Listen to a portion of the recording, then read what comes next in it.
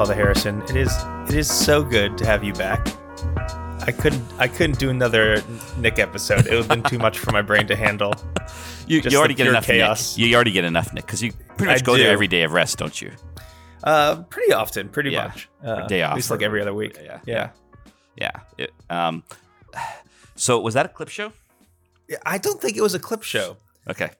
It was definitely a bumper show. Okay. I mean, there's a little bit of reminiscing, Yeah. but a clip show, qua clip show, would be playing literal clips of our old episodes, and this was just playing the bumpers.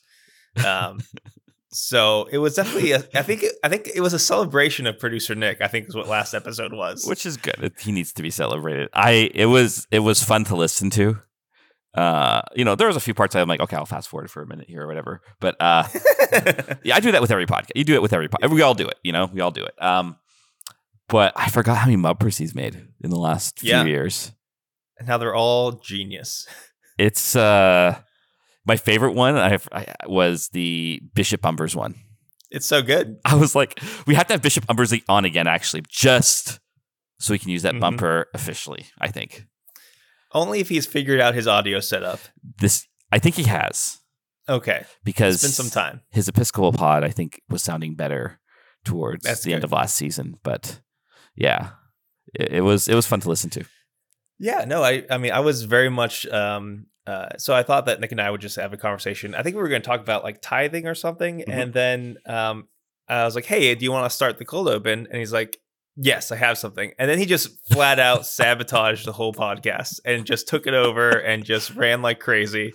And you know what? It was my day off and I just didn't have the energy to fight him on it. And so I was along for that insane roller coaster ride. It was a little heavier the last couple of weeks before that. That's true. So it's nice to lighten things up, I guess, Mm-hmm. Absolutely. It's been a crazy week for me, but we'll get into that later on this episode of Clerically Speaking. Hey, welcome to Clerically Speaking. This is Father Anthony. I'm Father Harrison. So one of the things I did when I was away was I had this in my mind because I've been very bad about exercise, as you know. Yes. You have many people have been hounding me about this for a long time, from friends to doctors to people on Twitter, whatever it is, Yeah, I would say people have been trying to chase you down on this, but you haven't been really running away or running at all or moving. So this is right. Yes. So when I was away, I decided there's this like saying, like if you to build a habit, you need to do something for 3 weeks.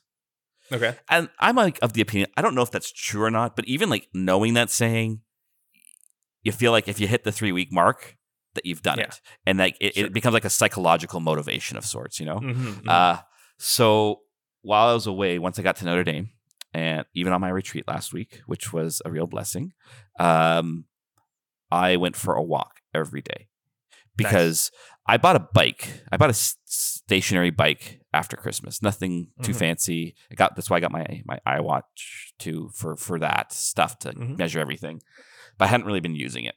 Because I never had time, right? Or if I had time, I didn't have the energy to even get on the bike. And by the time my retreat was over, and I got home on the Friday, I'm like, I have to exercise. The habit had been built. Nice. And so, I mean, it's only been 4 days now on the bike, but I've gone 4 days straight. So every day is leg day. Every day is leg day. Every day is leg day. And I have to give a special shout out to 2 people who have been really hounding me, but in a gentle and like inviting way. So Shannon Last, who was like, we have to like match walk stuff every day, who was really helpful. And then Katie Ruvicalba, who kept on saying, you got to get into the Peloton. You got to get into Peloton.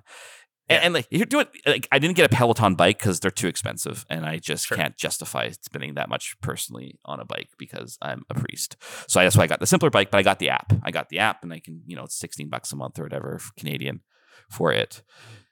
And I was like, because everyone's like, oh, that it really is motivating. And I was like, my contrarian nature was like, I don't want to like this. Yes, because I hate self-helpery. I hate false motivational speech stuff. But I actually love Peloton. You have joined a cult, my friend. I have joined the cult. I have drank the Kool-Aid. So what I do my routine. Like this is the thing. I'm trying to build routine in my life. These are some things I took away from retreat and time away. I need certain things in life to make it through every day. And if I don't do these things, I will not be able to live in an authentic human fashion. So I wake up and the first thing I do is I go on the bike. First thing. Then I, clean up afterwards, have a quick breakfast, and then I go to my chapel to pray. Nice. And even like with, that didn't happen. That did not happen in terms on a retreat with walking, but like I've been finding my prayer time is a lot better. Mm-hmm. Right, because you're like awake probably. I'm awake by then. I'm alert. Yeah. Mm-hmm. And the exercise has been focusing me better. So my doctor was really pushing me. He's like, you have to exercise. It'll help you with your ADHD. Yeah. And it is. I feel like in control of my thoughts. It's a very weird feeling. It's been a nice thing the last few months, and I don't want to lose this. That's good. That makes sense. I mean, exercising is some of my best thinking time as well. Something about that, getting your whole body in motion and doing stuff helps kind of clear stuff up. So that makes sense to me. And here's the really cool thing is what? So I'm also doing some calorie tracking because I'm like, I also said I have to lose some weight. I am too heavy for my size. Although I found out the weight for my height is apparently like for a guy is like 150. I'm like, no, that's not. That's ridiculous. That's ridiculous. That's anemic. Almost to me, it sounds like I'll be like the sickly bone guy who will show up at mass or whatever. But I'm trying to lose 1 pound a week. Okay, which is doable, right? Sure. Like that's doable. So I have my calorie tracker, but like with the exercise and everything, it's good. You can still eat stuff you like. But you just don't eat it all the time. Sure. Like I went to Wendy's for lunch yesterday because I didn't have much time between Mass and the Mission Church. But I reduced my meal a bit. I've been trying to drink more diet stuff, but I even had a Coke just because I had the calories to do it, And I'm 0.6 pounds away now from falling under 200 pounds for the first time in forever. That's exciting. So that's exciting. So it's good. It's like, it's just to say like we need these things. Yes, absolutely. And it's okay to make time for them. And it's good to take care of things now before you have a major health emergency, which is also a good reason to answer theological questions so there's no more theological emergencies.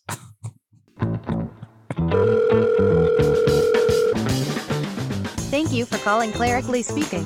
If this is truly a theological emergency, please dial 1 at any time. Hi, I flushed my goldfish down the toilet, and I wanted to know, is that a sin? Theological emergency. We'll take your call at 412-912-7995. Yeah. We're back to bad transitions, baby. Yeah. All right. Anyways. The Google Translate on this one is a little weird, but I want to do it. It's the first one, so it's the 303 number. Okay. At 9:13 a.m. actually today. Hi, Father Anthony and Father Harrison. This is Diana. I'm calling from Michigan, and I was wondering, for reasons wholly unrelated to the bug I saw that had died in the holy water font, if you die by drowning in holy water, does that cleanse you of all of your sins? Obviously, if you don't have any mortal sins, and send you directly to heaven? This is an important question. I need to know if I need to pray for the soul of this bug. I mean, completely unrelated to the bug. Anyways, thanks. Bye.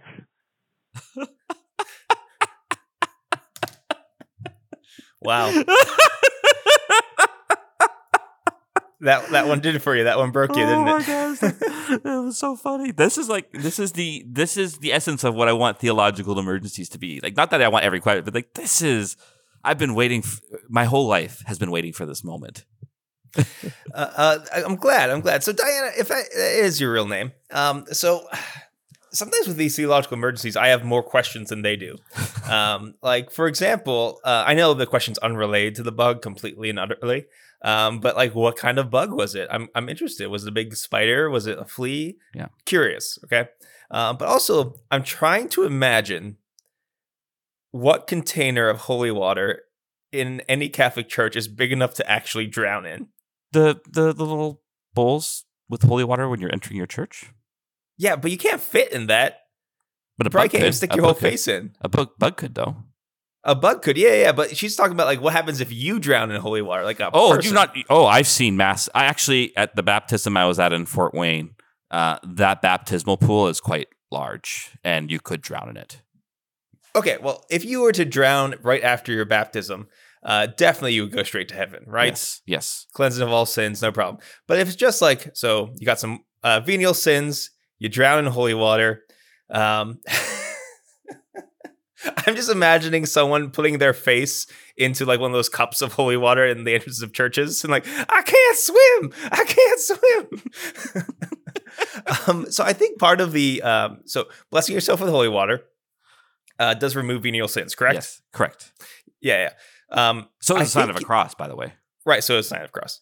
But I think that there has to be an intention there, right? A desire of some sort, at least, yes. Yeah. So let's say that you're in your neighbor's pool, and it, unbeknownst to you, has been blessed and is full of holy water, and you take a swim in there and you don't come back up. I don't think that would forgive your sins unless you had the intention of either blessing yourself or doing that. I think that would just be really sad. So I think there has to be an intention there. So this is actually raising many more questions for me. So Okay. first, in relation to the bug, the bug has no rational soul. Therefore, it has no personhood. Therefore, there is no heaven for the bug. Yeah. It is. But my first question is, though, but it has been in something blessed, and it's now been doused in this, and it's probably seeped into its bug body somehow, and its lungs or whatever bug anatomy is like. I'm a priest. I'm not a biologist. So, did you burn or bury the bug? Because it is now imbued like with holy water. You got to dispose of it, at least by putting it into the ground. And so, did you properly dispose of the bug? This is an important question because if you really care about holiness and going straight to heaven, you would dispose of the bug properly. Would it be enough to just like throw the bug outside on the ground? Or do you think you have to actually dig a little hole for the bug and bury it? And you have to get like a little tiny cross. And it's like That's it's true. like a little tiny cross, like maybe like little buggy cross, and just put it there, and just a little buggy cemetery, and now it's been properly disposed of because it has something holy in it. Okay. And it's also this whole sanctifying things unto Christ. It is this whole it's this whole all things are to be set aside for God in the end, all creatures, all creation. But I also have another question, because you brought up the pool thing. But you do know the Orthodox like bless the ocean, right? I do know that. I know they bless lakes and stuff, and they kind of go crazy So with if you their blessings. drown in those, have you drowned in holy water? The one thing, Imagine the amount of salt you would need to put into. I mean, there's enough salt. You have to exercise the salt in the ocean, and then it's already there. It's kind of messing up the rite a little bit. I think great. Yeah. So this is one of the most frustrating things about seminary. I learned a lot of theology. I can name philosophers and theologians that I will literally never quote in any homily. They have little relevance to my day-to-day teaching of the faith. But we never had a class on just like the rules of blessing stuff. It was all just pure seminarian speculation and looking at some old books. But like to explain, like, if you bless an ocean, what happens? When you bless your food, what do you have to bury? Like all this very practical stuff that real Catholics want to know about. No answers in seminary. We like pretend that blessings don't exist. It's almost like modern theology is like embarrassed by the theology of blessing. Like we don't really want to talk about that because it seems too much like Catholic magic. That would actually be a fun. I need to prep some material for that one day. That would be a fun thing to explore as a presb org x or a presb x, whatever, that'd be fun. But I have another question related to holy things and bugs. Yeah. Father Harrison, how many bugs have you consumed while consuming the many precious blood? Many, yeah. Even with the pall on top, especially summertime, they sneak in there. Little fruit flies. Yep.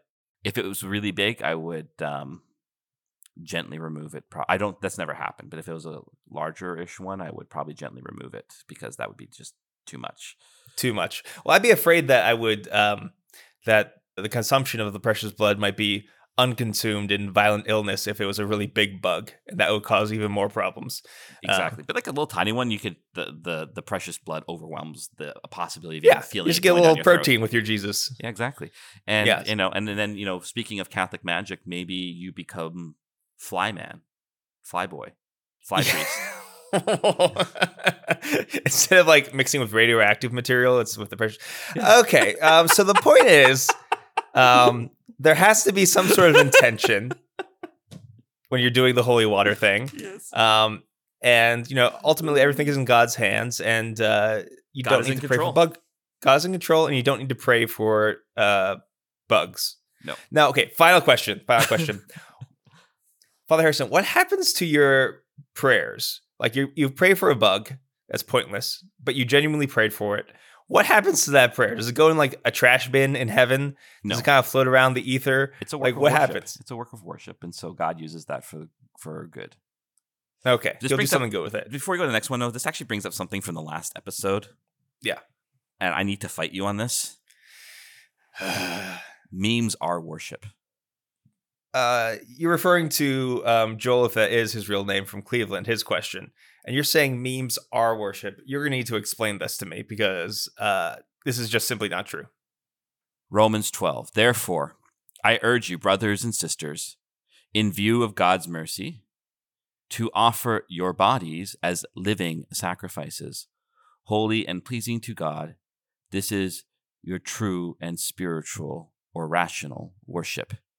Everything you do as a Christian, everything, your whole bodily life, and internet has a bodily existence in a pneumatic way.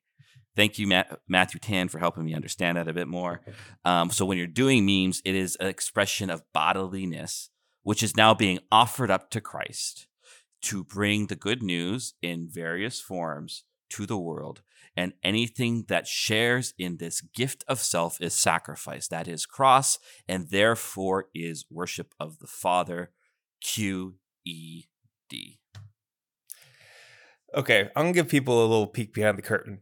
If you ever hear me answer a question, a theological emergency, and I'm being really mean to the person, it's because I actually know them personally. So if I don't know you personally, I'm usually pretty nice to you on the theological emergencies. I was mean to Joel, if that is his real name. And by saying what you have said, you're going to make my life way more difficult. Good. So, But this is what I exist Thanks. for. You're welcome. Aren't you happy I'm back? now you're like, maybe I'm kinda- Nick being here would have been a good thing.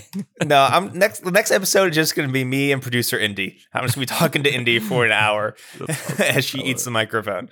All right. Do you want to do one more? Yes. Actually, let's do the Australia one that's underneath it.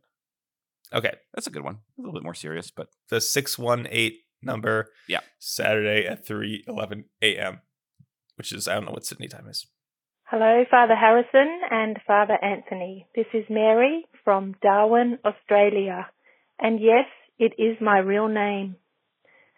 If the gospel, tradition, and magisterium guide us to the whole truth required for salvation, how can we respond to Catholics proclaiming that Marian apparitions proclaim new prophetic messages about end times that need to be heeded?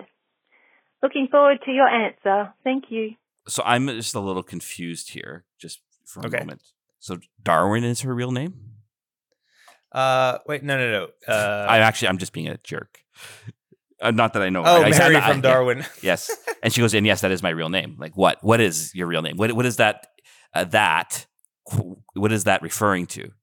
It's true. And also, I mean, when people get real defensive about this, I feel like they're lying to us. Like, Yes. I'll go around telling people my name's Anthony, and yes, that is Yes. my real name. Yeah. If I did that to someone, they would obviously think I'm lying. So, Right. Mary, or from Darwin, Australia, whatever your so-called name is, still in doubt. Still in doubt. At the same time, I have a secret love for everyone in Australia. I think you've been pretty, because you've been there. I've been and there. We like Bishop Umbers. We like Australians. I have good friends down there, and they're part of the Commonwealth, Yeah. the largest empire in the world. Which has done great things for all kinds of nations across the world and something to be proud of.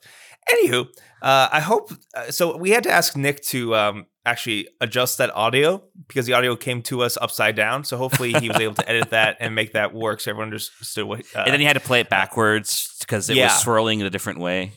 Yeah, just like the toilet so water. All that being said, all bad Australian jokes aside, this is interesting. I like this question a lot. I do too. I'll let Father Harrison, you take the first crack at this.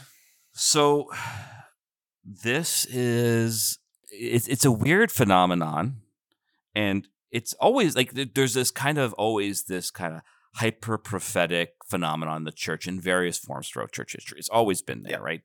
The end is nigh. And I was talking to someone yesterday, like, yes, you know, if you're looking at the world right now, you realize Revelation is really coming true. Like, so this gets back to something I said many episodes ago that we reduced eschatology to history, as if the history of the world and the fighting of powers in politics, etc., is going to be the ultimate culmination of the eschaton. Like, so we have to fight these things because otherwise the prophecies are going to, like, so there's just too much of a this worldly view of this. And it's actually kind of, I would argue in charity that these forms of Marian apparition and the mindset that pushes for this falls in this category.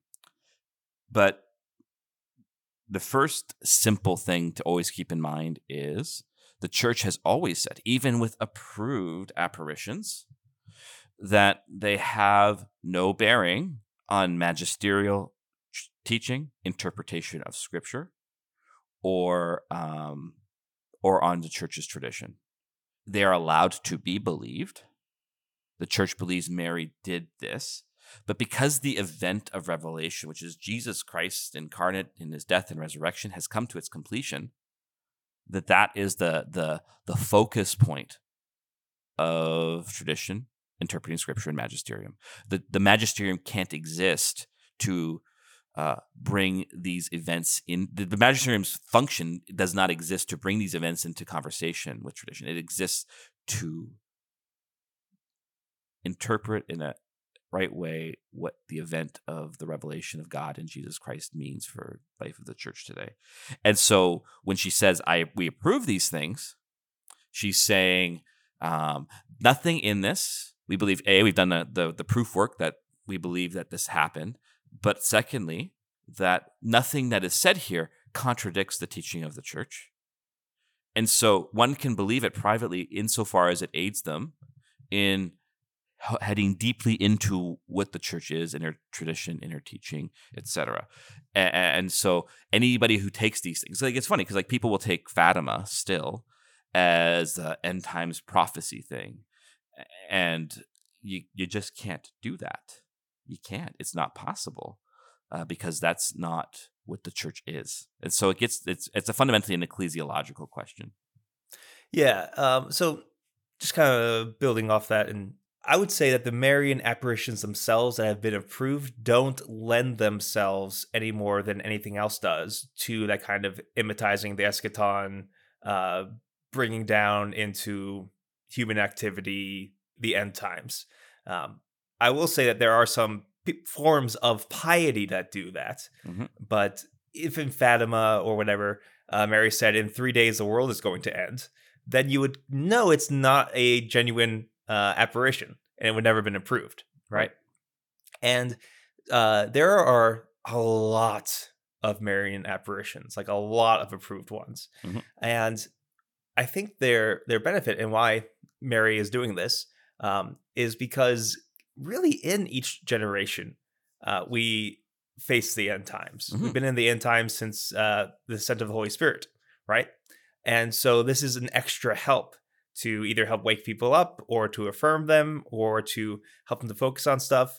Like when Mary says, hey, a lot of people are going to hell for sexual sins and you better consecrate Russia. Those seem like a good warning and a good idea. It doesn't necessarily, that there's nothing wrong with that. So those are helps.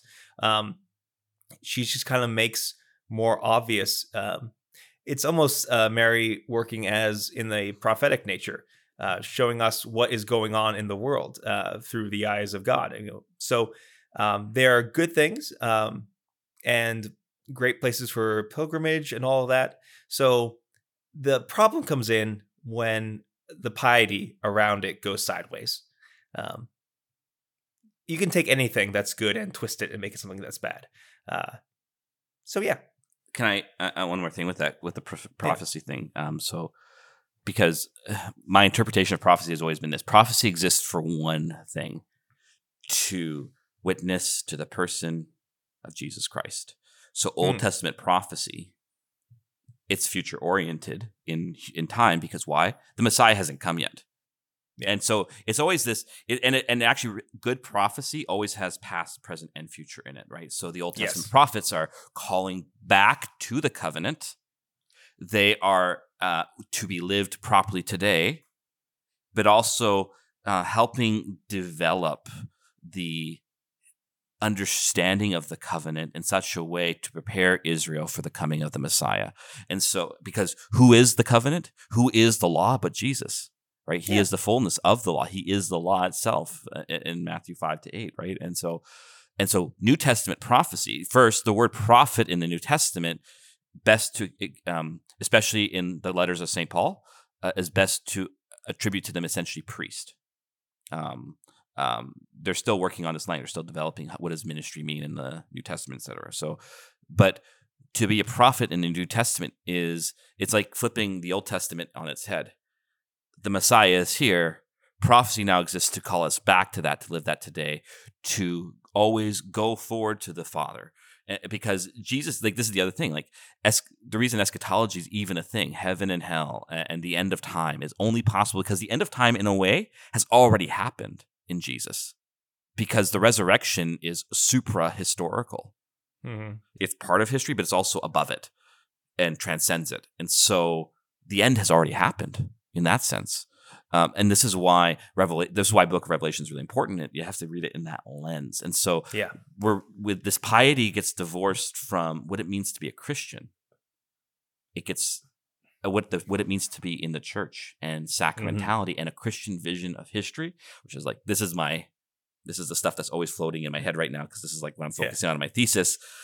A Christian notion of history is not being lived, or actually often, this is like a little nugget for now, but often these obsessions around Marian prophecy are operating out of a modern notion of history.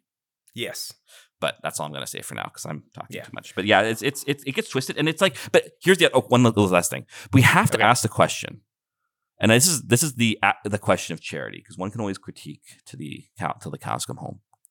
You should always ask, like, why is it that this attracts people? What is it that's not being fed to them in the life of the church? What is it or how they see the world, that they find that this gives them meaning, purpose, and belonging in life? Mm-hmm. And I think that's always an important question to ask. And you should always be reflecting on that, because that is where you can help change the heart to be more authentically Catholic in response to these things. Yeah, I agree. Also, very cool that we finally got a call from Australia. Yeah. That's fun. Yeah. So that was really cool. Let's get some more Australians calling in with theological emergencies. Heck yeah. That was delightful. Heck yeah. All right. And now, come on, brain. You still awake? Yeah, I'm not. Okay. Okay, so now it's time for presbyteral exhortations. And now it is time for presbyteral exhortations. Oh, yes. Quite good. Indubitably. I bet they can't wait to learn. They're going to learn so much. It's my favorite part. It's the best part. Yes, quite. Yes. So, Father Harrison, I was late to our recording session for two reasons. One, because I can't read text messages, and I thought we were going to start at 11:30. Or scroll up. I just can't. No. I have come to accept this. Yeah. I just text just to say, hey, just remember, that's fine. I'm waiting. Yeah. No, just so you understand the depths of my ineptitude, I have us recording at 12 in my calendar. So I'm all kinds of messed up. Well, that was the original time. And then I think I had asked, hey, actually, can we change that? Because something came up.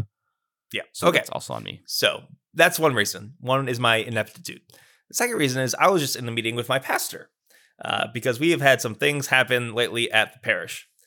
So when I was first assigned here at the parish I'm at now, there's one priest and 2 parochial vicars, and they were going to take out both of the parochial vicars and have me there. So we're going from 3 to 2 priests. Okay.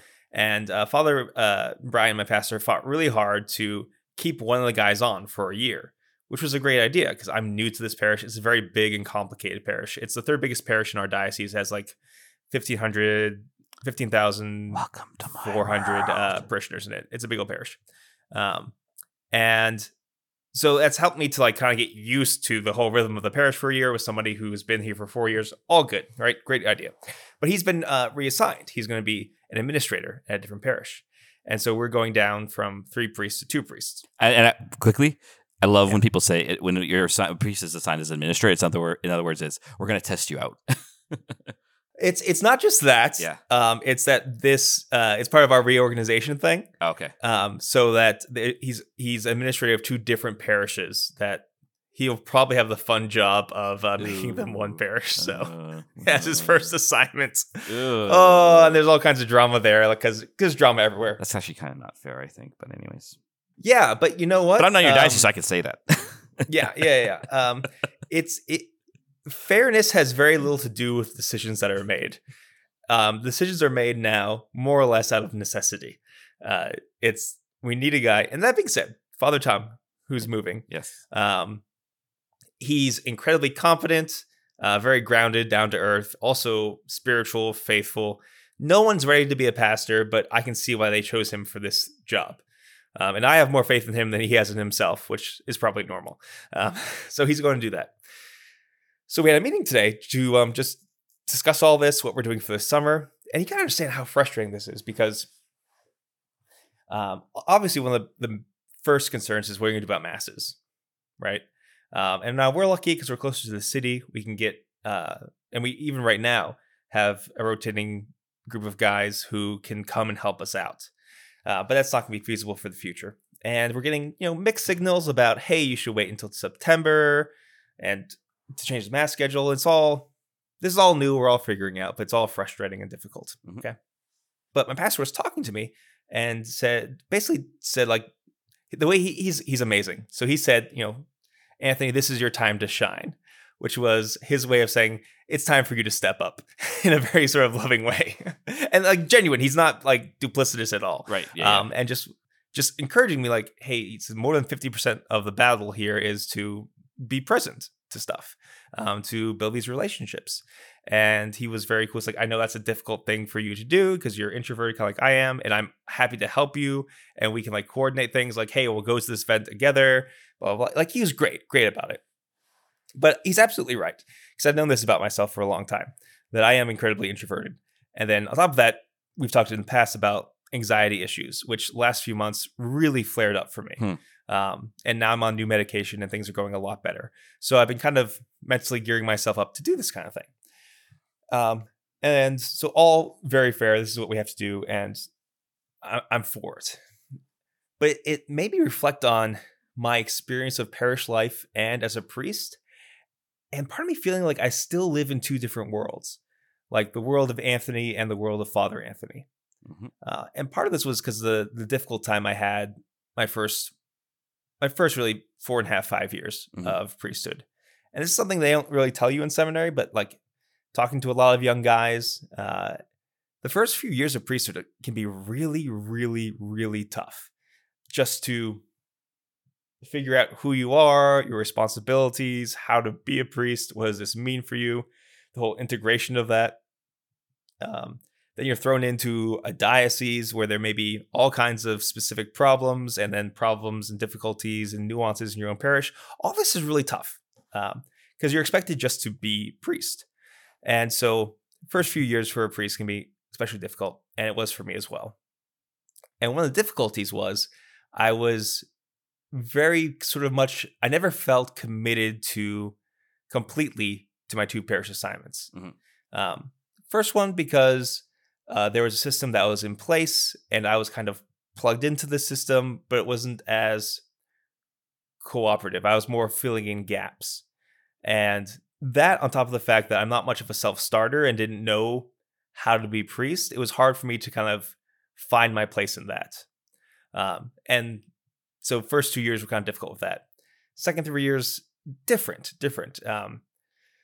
Also a different kind of system where it was kind of more of the same. But I was able to get more involved in the community and start building relationships. And I felt like just as I was starting to get good at that, it was time for me to leave. Okay. But now here, I am an essential part of this parish, and I'm treated as such. And the pastor's really good about this. He always has been really good about this. But there's like 5 years of bad habits I've built up that need to be broken now. Where it's like, so this is the struggle. And we're in different situations, Father Harrison. So you are by yourself in the outskirts of Canada with your 3 priests in your entire diocese, and you're running a parish, and it's different. It's different. Yes. But the struggle I have is, and I don't know if it's trying to give my entire self to my priesthood and then my entire self to the parish, and what does that look like in a healthy way? And I really don't know yet. And I think I tend toward preserving myself. I tend toward guarding my own time. I tend toward holding back out of a kind of defensiveness. And I think that needs to die in me. It's difficult because I have no idea how long I will be here. And this is one of the things, like, how invested do you get? And this is a thing that a lot of priests in my diocese are struggling with, because everything keeps on we're getting moved around all the time right now. Yeah. And so to kind of put aside that mindset and just kind of throw myself at this community. And like, I know mentally it doesn't actually take a lot. Like, if there's a 3-hour parish event, I can show up for an hour and talk and do that thing. I know I'm capable of it. And even when I do it, even though it's exhausting, I actually do enjoy it. But there's always that temptation of just going back to my rectory room and not doing that thing. I'm like, they won't miss me, right? This is the struggle that I'm kind of like dealing with right now. Thoughts? First, welcome to my world. Uh-huh. Welcome. I'm just like 5 or 10 years ahead of where your diocese is right now, where you will be one day. I know. This one scares me. This scares you. Yeah. I have lots of thoughts, actually. So you talk about this toughness thing, and I think that's a really important thing, because this is something every priest will say, man, it is tough. It's tough. And I was watching Larry Chapp's recent interview with a priest whose name I'm forgetting right now. Although he's dropped the name of our podcast many times on his YouTube shows, which I'm very grateful for. Larry Chapp? Yeah. Delightful. Yeah. So, and this priest was like just talking, and he was talking in a very positive way. I'm like, oh, you haven't suffered enough then, or something like that. You know, you're too joyful. Yeah. But I thought he was bringing up some good stuff. But I was thinking about it too, and I thought, yeah, maybe there's nothing. One always has to be careful of saying, well, I experience toughness and you don't, so therefore I got to drag you down to my level, or you're just being a little Pollyannic and you really don't actually believe what you're saying, or something like this, right? And I don't think that's ever fair. And it actually got me pondering around this question, and I've sent you an email, which I'm not gonna. This is something I'm just pondering, so I don't want to talk about it too much on the podcast yet. Okay, I thought for sure it's going to be a topic eventually. It probably will, but I need to try to be slower about things and let things ruminate and let the Holy Spirit do His work. But I thought to myself, because I've had similar experiences, right? Like, and for myself, the last year, like I'm on a little kind of a personal side. I'm probably going to share this with the parish this weekend in a very long pastor's notes. I thought I was treading water this last year and just surviving with all the chaos that was thrown my way. And actually I was drowning. Mm-hmm. I just needed to be, I couldn't see I was drowning until I got away. So it is tough. And it's tough and selfishness is always a part of that, right? And and that fear of not giving of self is a part of that. And so like so your questions I've been praying about a lot lately, and pondering and just thinking it over and over. And I'm like, why is it so tough? Like, this is just really weird. And what's hitting me is we are trained as priests to approach parochial work in a notion of hierarchical communion and co-responsibility with the laity. Mm-hmm. But most of the people who go to Mass, their experience of church is in the mode of everything flows from and towards the priest. And I think that's part of the toughness. We come in thinking, well, I want to empower people to do the work and to be missionary and all this stuff. But everyone comes to us seeing us as the solution to all the problems. We are the marriage counselor, the financial expert, the lender, the person who can help me find housing, the person who's going to deal with we are made the religious professional in every way, sense of form, and expectations are placed on us that are just impossible to fill sometimes. And I think that's part of the toughness. Our generation of priests actually want to inhabit what the church teaches about the laity, but the laity live in still, honestly, an older culture. And it's no one's fault. Culture is much bigger than we can ever control in many ways. It's just the culture of parish life, how it's organized and run, is done in such a way that how we see a parish and how a lot of the faithful see the parish, it doesn't mesh. And so it makes it tough. And then you're like, and so we go into priesthood thinking, why are people expecting all these responsibilities of me? And then we think, well, then must not be giving of myself enough. And so these are this is one. I have other things, but maybe I don't know. That's been my thing about it. I don't know if that's your experience of the toughness element or if there's something different. Yeah, no, I mean, so that can be part of it, but okay, so very concrete example. I had the 4 p.m. Mass last weekend, and at 6 o'clock, we began our summer concert series. So every month, or there'll be a few weeks where basically it's a purely social event. It's in the parking lot. We have food trucks, music, bring your own chair, bring your own cooler, that kind of thing. And it's really nice. And I was able to go to a few of them when I first was assigned here. And, but also my parents invited me out to dinner to one of my mom's restaurants I had not been. People know that my mom, I think I mentioned it, she works in the restaurant business. New restaurant, hadn't been there yet. And I was like, yeah, I'm going to go do that. So I had a lovely dinner with my mom, dad, Indiana, the whole producer family. I'm thinking about that. It's like, but what's my obligation to that social event at the parish? Now, there will be other ones, and I'm definitely going to make them a priority, and I'll be at them, but that's a weird balance of spending time with my family, which is good for me and them, and also spending time with what really should be my parish family. And it's not that anyone would expect a lot from me at that event. They would just like to see me, right? And that's the balance that can be tricky sometimes. And also, it's tough for my brain. So in my brain, if I was running, let's make up a parish event. Let's say there's a big parish event where we're taking M&Ms and gluing them to paper and having them on crosses, and that's the parish event or whatever. In my brain, if I was running that, I would just I would not expect a priest to be there, because I never really had a deep connection with parish priests growing up. It was not something that I expected. And if you see Father, hey, that's cool, whatever. But I think it's fair.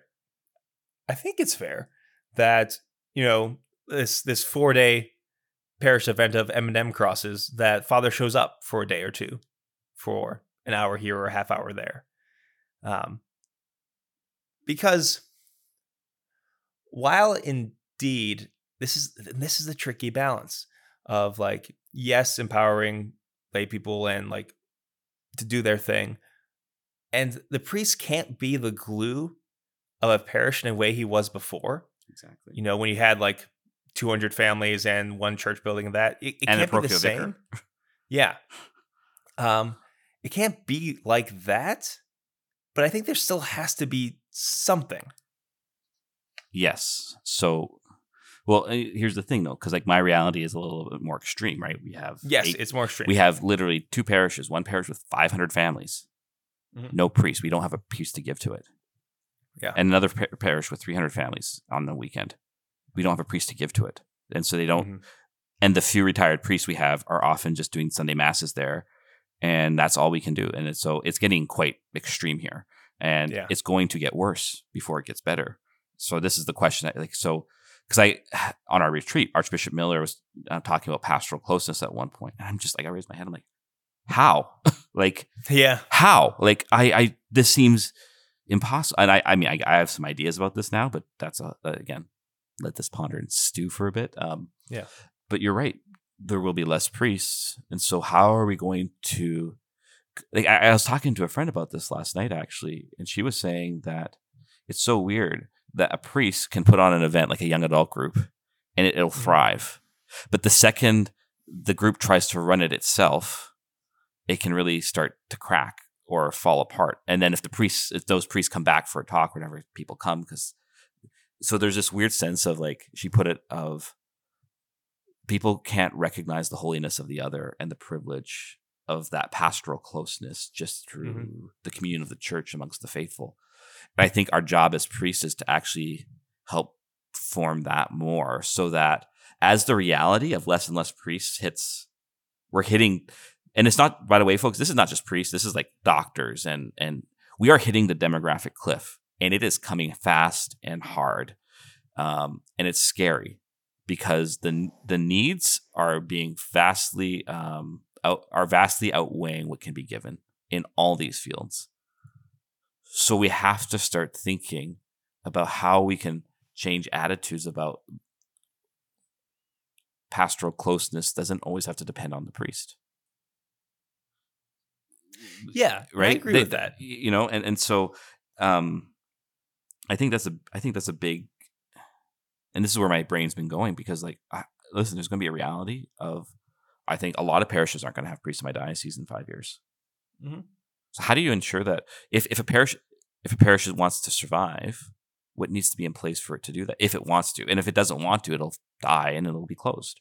But I think a good spiritually healthy parish will want to remain because of the communion that's there amongst the faithful, that regardless of having a priest there or not on a weekend, they want to gather together. Sure. Yeah, I don't disagree with any of that. Okay. But I'm also thinking, and things are going to be like, so right now we have 2 priests for our 15,000 plus registered. That is literally insane. But anyways. Yeah. And there are parishes with less people and more priests, but I don't understand how any of that works. Anyway, and I'm not cranky about it at all. But you're not bitter. You're not bitter. I'm not bitter. And also, in a very genuine way, you know, who knows? And that's one thing I've learned being more and more involved with the diocese, is that a lot of times there are reasons, and some of them are good, some of them are bad. But anyway, that aside, my complaining aside, there is still a part of me that does not see myself I see myself as a priest, but I don't see myself as a priest in the same way that other people see me as a priest. Yes, exactly. This is what I was trying to get at earlier. Like, I hold more, not just authority, but like presence, or I mean more to people than I mean to myself. Yes. And how much of that is healthy and how much of that is not. I was at a young adult event, actually for not Holy Thursday, Ascension Thursday. We actually have Ascension Thursday in my diocese. It's delightful. I think we mentioned it. And are you? It was great. And so I said mass for all these young people, gave them a homily, hung out, talked to some people. Delightful thing. And hung out with a buddy of mine who's known me since seminary. In fact, we were in seminary for 2 years together, and now he has a whole family and does evangelization stuff, and great dude. And but he doesn't see me in ministry a lot, because a lot of times we're just hanging out. But he kind of came to me and said, "You have become really comfortable in your priesthood," and that was a great affirmation. Because also, he's the same kind of guy who would tell me, like, your mass was terrible and you acted like a jackass. He would say that without flinching if he thought that was true. Right. So you gotta appreciate friends like that, and that's true. I am very comfortable being a priest, doing priest things, even seeing myself as father. But at the same time, I still hold in myself this idea of I'm just Anthony. Gotcha. Does that make sense? Yep, that makes sense. So why does Anthony need to show up to this or that event? Like, it doesn't click in my brain. But I also have to realize I'm not just Anthony. But also I am. But also I'm not. Does that make sense? You're the bearer of a sacrament, and therefore you bear something greater than yourself. Yeah. But, and it's manifested through yourself, right? Exactly. Yeah, and I think, well, I don't disagree with you. And I think because it gets kind of beaten into us. Clericalism bad. You are not your office. You are not your office. You're not your office. And I completely actually love that. But this was what I was getting at earlier. People don't see us that way still. They still see you are the office. Like it's not, you see, sacrament does not mean identification. It means a union and distinction, right? Actually I will say now. Yeah. And I haven't investigated this, so if any heresy alarms go off, please let me know. I actually do not like it when people call the priest another Christ. Go on. Because it loses the distinction between person and office of the sacrament, or of the persons that work in the sacrament. Yes, I bear Christ the head in my priesthood, and that is at the core of my existence. It brings about the ontological change and a new order, a new relating to the whole church in a definitive way for the rest of my life. But people, when they say you're another Christ, it's like, first I'm like, well, then there's like 400,000 Christs in the world, you know? It's like, also there is like, you are conformed to Christ in your baptism as well. Exactly. This is exactly it. Like, you bear the Trinity. Yeah. By baptism. And so I bear Christ in a unique form in the life of the church in my priesthood, but I am not Christ. But he works in and through me in my own nothingness. That's where he takes me up to say, I want to work through you. So I'm not and so that notion of like another Christ seems to lose the semblance of the sacrament. And it's actually akin to how, there's a whole other thing, but it's actually akin to how Catholics see sacraments in general, which is just bonkers often. No, sacrament means that there's you're a signifying presence. You're making present something that you're not. Yeah. I am not Christ. And so I can't, like, that's why I'm like, I want to look into this soon, because I have actually, I see it and I just cringe for whatever reason. So I think that's part of it. I think it's how we see the office and how we've been trained to see the office. And I think to try and bear that more healthy notion of sacrament, which allows your humanity to be Anthony. And that's precisely what Jesus loves to use in your priesthood for the people. And that's right. This gets to the other quick thing, though. I know we're kind of getting to the end here, but I had a couple visit me over the weekend. We received someone to the church, and they had formed him elsewhere, and they are both former Anglican ministers. Ooh. Even the wife, right? Got him. And so she left ministry to become Catholic. Wow. Right? Like, so you think about all beautiful. it's really, they're amazing people. It was so nice to have them over. Yeah. And she made this really, I think this may help you in this too. I love this. She says, there's a difference between being busy and being full. And we tend to think that the former is the latter. Yeah.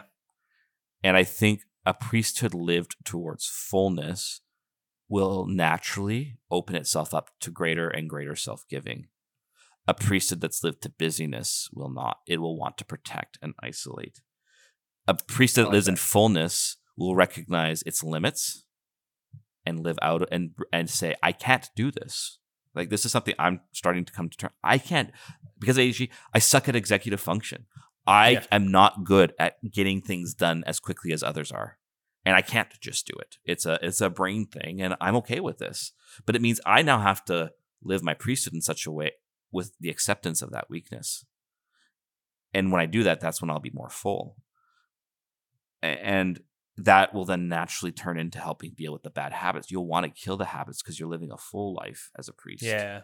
And you want to remove those things of self. That's the constant purification of the cross in one's priesthood of it, because self-giving is not instant. It's a growth in habit, and the parents will tell you the same thing in family life, right?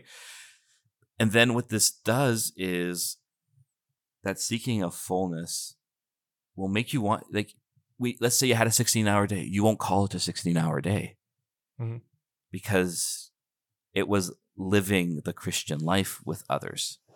Yeah. So I'll give you an example, just as like a quick example of this was actually this past weekend for me. You know, I woke up on Saturday morning, did some things around the house and still kind of getting back from being away for a lot, exercise, etc. Went to the office, did some office stuff for a bit, heard confessions, prepared for this reception at church, said mass. We all went out for dinner afterwards, and then a couple, and we were sharing, we weren't just talking shop, we were sharing our faith and our encounter with Jesus with one another. And we did the same thing in the Sunday morning. And then I went and said mass. And I went about things a bit more slowly on purpose, having few like little nuggets of these conversations with others. Did the same thing at the mission church, these little nuggets of others. Then I went to a parishioner's house, and there was a couple families there. I was pitching this idea that I emailed you about to these two families. And we were sharing our faith with each other. And I got home and called up my friend, and because she wanted to talk to me about this proposal and give me her feedback, and we were sharing our faith with each other. Like yesterday, I went from 6 a.m. to 11 p.m. pretty much nonstop. Yeah. And I didn't feel like it. It was a full day. It wasn't a busy day. Yeah. And I think that is the attitude. I was like, thank you for that. Was such a gift to receive. I think it was something that helped me see, how do I organize my life as a priest for that? Yeah, no, that's really helpful. So just a few wrapping up thoughts. One, I'm very blessed. This is the right assignment for me. You have a really good pastor really good pastor. Yeah. And I love the people, and they have grown to love me as well. Like, there's a good relationship there. And I think it would come, in a very simple way, I do want to, and I will be just stepping up my presence, because that's the thing that I can do, that I want to do. It just there'll be some growing pains in that, but that's just kind of what I need to do. And then it's almost like I am no longer in survival mode as a priest. Now it's more of in a healthy place, in a healthy way, figuring stuff out about myself and what this ministry really means and what diocesan spirituality really means in the context of this parish, of this diocese. So overall, it's a good thing. And having my pastor not just challenge me, but offer all of his support in the challenge, right, was great. He's being a father to you. Yeah, and a brother. He very much treats me like a brother priest. So that's really, really good. Yeah. So just those are the thoughts. Cool. Nice. Okay. Well, guys, thanks for listening. Thank you for listening. I have to make sure now that Nick and in honor of Trinity Sunday, thank you for listening. There you go. Please leave a review on iTunes and tell your friends about the podcast. Tell your enemies too, because Jesus says we must love our enemies. You can find me at the next parish event that I'm having. You can find me on Twitter at FR Harrison. Contact the podcast and receive updates at ClericalPod on Twitter. Find us on Facebook, YouTube, or email us at clericallyspeaking@gmail.com. If you have a theological emergency, please call 412-912-7995, 412-912-7995. It's the best part of the show right now. Also, special thanks to our guest producer for the next couple episodes, Taylor Schroll from Forte Catholic. Check out Forte Catholic. I was wondering who was going to be doing this. I figured it was Taylor. Yeah. So we're going to have Taylor. We're going to pay him some monies to do our podcast because Nick's going to be away. But check out Taylor Schroll's podcast, Forte Catholic. All the stuff he does. He's great. Yeah. Peace. God bless.